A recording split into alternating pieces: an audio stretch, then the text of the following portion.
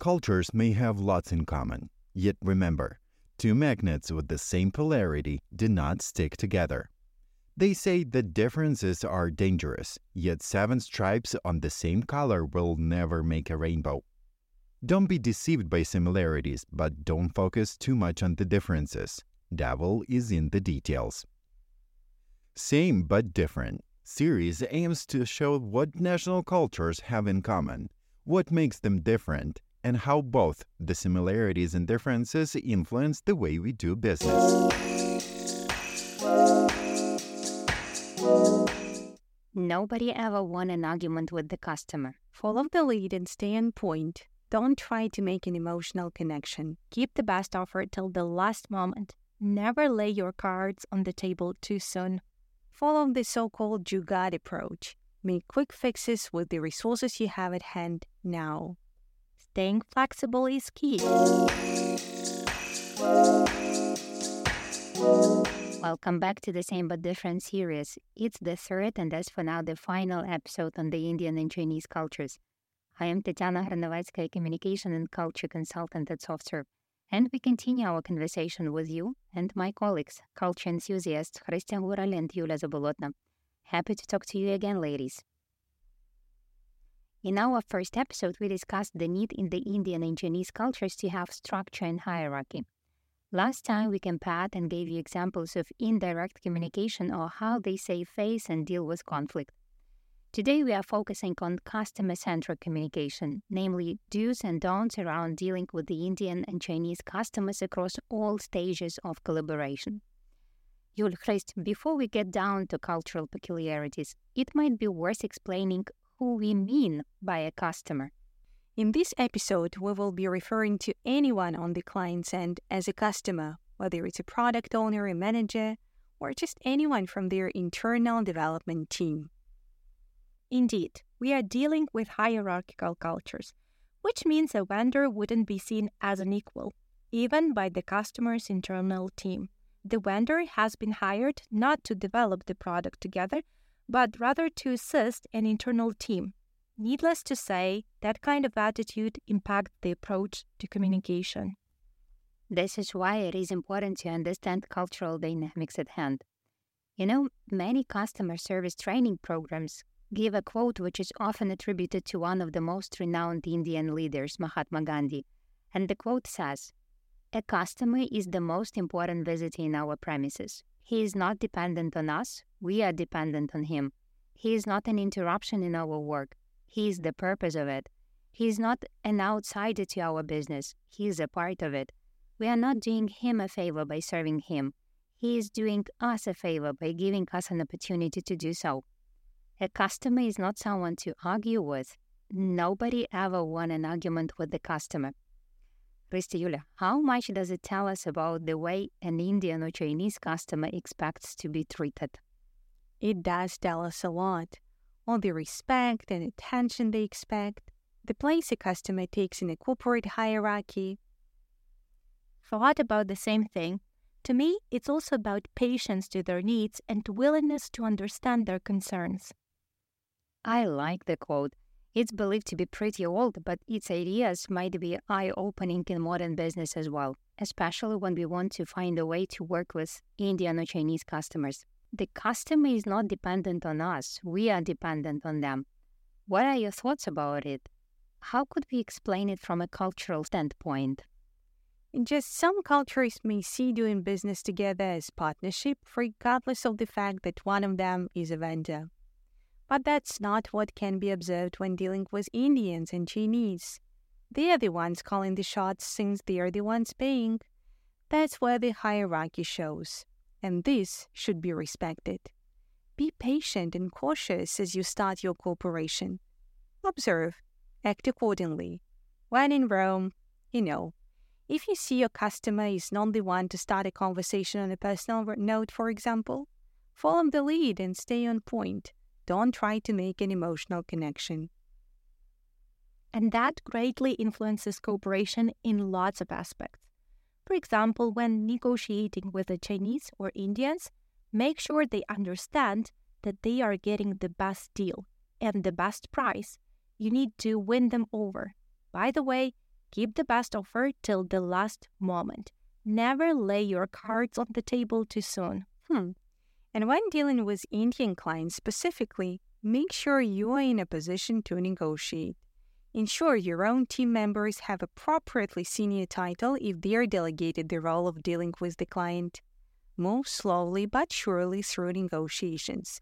Be ready for lengthy discussions for all the details to be agreed on. No one wants their decision to come and bite them, so things get discussed at all levels. It takes time. Thus, plan ahead for potential delays. But look at the process as an investment. This stage should speed up the process of implementation afterwards. Bargain if needed. This is seen as a part of the negotiation process. On a side note, avoid being ironic. It rarely lands well. I am excited about all the recommendations you are sharing. They show how important it is to be prepared and patient. Another idea which I found even more thought-provoking in the quote is, the customer is not an interruption of our work. They are the purpose of it. What kind of lessons could we take from it into our communication with customers? Well, let's face it. When an Indian customer asks for details of the tasks at hand, it may even seem annoying at first. Don't they trust us? We are the experts. If we promise it will be done, we'll do it. What we need to see behind this seemingly controlling behavior is a true need. When they ask you for the details on X, what did they really ask you about? Think of the ways to present the information to them in a more comprehensive way, making sure their doubts, concerns, objections, and needs are addressed.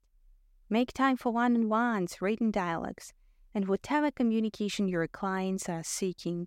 Show that their questions and needs matter, not just with words, but with your actions. Yuliia, what shall we choose while working with Indians? Prioritizing quick results or focusing on long-term objectives? That's a very good question. First of all, be ready to give quick results. Don't make a client wait till you roll out that new big feature.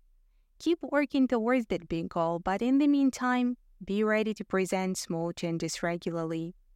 Your Indian client does not expect things to be perfect. Be proactive and creative. Follow the so-called jugaad approach. Make quick fixes with the resources you have at hand now.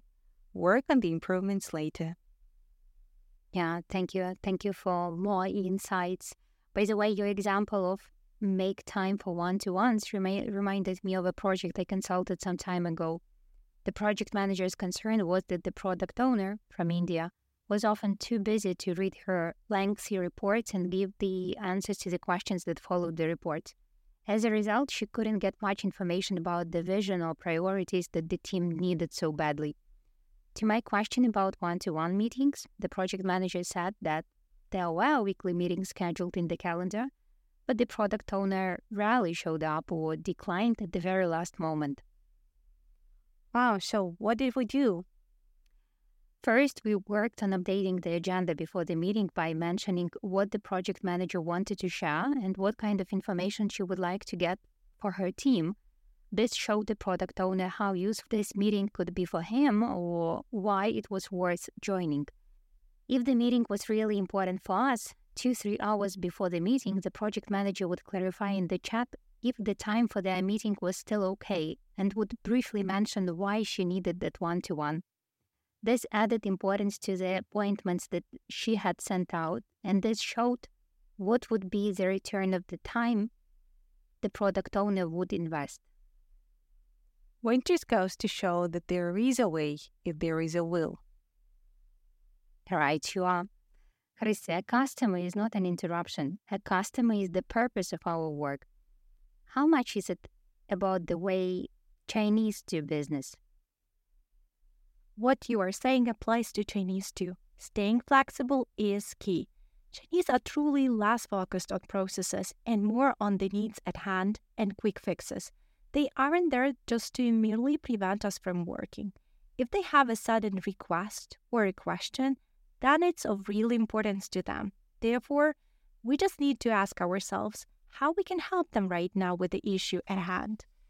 This can also be observed during the meetings. Chinese do expect a clear agenda for the meeting. They need to understand what is supposed to be covered during the meeting. Yet, be prepared for the meeting not to go according to the plan, since they may be switching from one point to another or start discussing the items that were to be discussed at the end of the meeting. The thing is that they will be focusing more on what's important to them right now, and for the same reason, some meetings may even take longer than expected. And it might be quite a challenge to get used to this approach if you prioritize accurate planning and going according to plan. When we come back to the quotes, there is another interesting point there. We are not doing our customers a favor by serving them. They are doing us a favor by giving us an opportunity to do so. What do you think about that? Well, I believe that a lot of people would dislike that idea. But that's exactly when hierarchy steps into place again. Since they are the ones ordering the service, they feel entitled to superiority in the situation. And that should be respected if you want to do business with the Chinese. They would see their vendor as someone inferior. And this hierarchical approach influences the communication. We all know by now that Chinese prefer indirect communication. But if they are superior, their style may get more direct towards the vendor. Khrysti, is there anything else that might influence their communication style? Absolutely. It's worth mentioning that the style of communication may be different from project to project, and a lot depends on the background of the customers. One of our colleagues, while working on a project with Chinese customers, mentioned that they were pretty Americanized. They seem to have adopted the Western way of doing business and used a dial on their project. They were quite direct and brief in their conversations. Consequently, their feedback to the vendor's team would be quite direct, brief too, yet deprived of finger pointing. For example, we need to review code X because there are unexpected issues. Instead of saying, your team made a lot of bugs, now you have to review the code once again. Yuliia, how much is it about the Indian culture? Khrystyna gave a nice example that shows getting more direct does not necessarily mean to become disrespectful of the people we have a conversation with. You know, sometimes you may be surprised that your Indian customer turns down ideas and suggestions you see as absolutely great. It usually happens when their ideas get criticized. Never criticize an Indian client for the imperfect processes they have. Indians take a lot of pride in what they've built. Thus, open criticism is taken as a personal insult of their level of expertise. Shy away from calling their code defective, please. Once again, it's taken personally, almost as if you would call their child defective. Do not expect any trustful business cooperation after that. Instead, give your feedback only after you've been invited to do it. Be mindful of how you share your opinion. Try using questions like, do you think it could be a good idea if, or now that we have X, how about we try that? Show that it's them who have the last word and that their opinion is valued and respected. Yuliia, what do you suggest we do if they never ask for our opinion? Then I'd suggest asking for permission. Do you mind if I share my observations? And then share your observations with facts and figures and no judgment. Would you be interested in what suggestions our team has to share? Choose questions over straightforward statements. Oh, questions are powerful. They are something that I personally absolutely believe in. Yet we have one more interesting point in the quote. A customer is not someone to argue with. Is that really so? If we speak about argument, it's a no-no. And by that I mean not only between you and your customer, but also inside the team in front of the customer. I mean, you can debate and have lots of discussions outside customer meetings, but in the meeting with your customer, you're expected to act as a well-oiled machine. And what if it comes to disagreement, not argument as such? Disagreement is a different thing. This is why and how to do it. Indians naturally avoid conflict in situations that are not that critical. They can give in when it comes to not very important things. As for me, that's something we can learn from them, how not to argue over small things. And even when it comes to some more crucial business issues, something you disagree with, do not say no immediately and openly. Say yes to even the smallest part of the process you can commit to. Be patient. Explain the why behind your ideas and be ready to see your point being turned down at times. Invite them to share their opinion before they start disagreeing with you. Listen.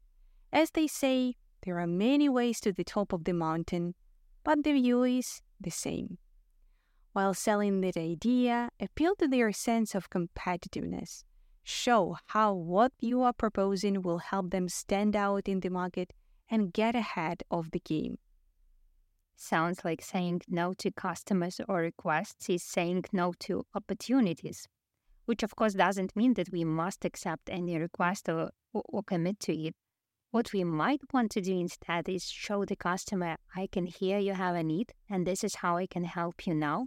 This is when it's feasible to have a result. And we either suggest our own timelines or we give our own conditions. Khryst, we do not argue with the customer. Is that about the Chinese way of doing business? That would be a yes from me. Arguing wouldn't take you far. In the previous episode, we mentioned dealing with conflicts. The same approach should be applied here. If the customer is mad about something, there's no point in trying to shift the blame, finger point, or find excuses. Let them vent. Don't let it get to you. Say you're sorry, that they feel disappointed, and that's it. The curious thing is the fact that if they get a chance to speak out what's on their mind, they will be able to proceed with no hard feelings afterwards. Stay out of the conflict with Chinese. Stick to the safe face principle. Be flexible, patient, and empathetic to their needs. Stay conscious and mindful in your conversations. Keep your messages brief and clear. Prepare clear agendas and meeting follow-ups, and your cooperation will be successful. And this is a nice summary of what we were talking about. Thank you, Khrystyna. Thank you, Yuliia, for sharing your experience and findings. We did try to generalize and share about behavior patterns and expectations that could have been shaped by people's background. Yet the most important thing to remember is that people are similar, yet different. Verify your assumptions, check stereotypes, be attentive to people you deal with here and now. It's the shortest way to building relationships and trust. Thank you for listening. Stay tuned and check out the episodes on other cultures too.